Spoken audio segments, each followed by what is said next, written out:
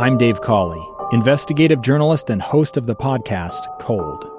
In October of 1985, a woman named Sheree Warren left work at a busy Salt Lake City office to meet her estranged husband at a downtown auto dealership. She never made it home. Sheree's car surfaced weeks later in Las Vegas. In the parking lot of a hotel casino. No one knows how it got there. Strange. It was strange. Both Sheree's estranged husband and her boyfriend raised suspicion for investigators. I kind of thought that he might have done something. But no arrests were ever made.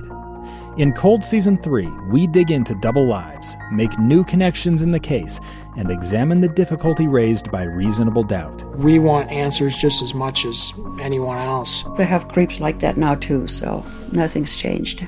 That's the new Cold Season 3, The Search for Sheree, now available anywhere you get your podcasts.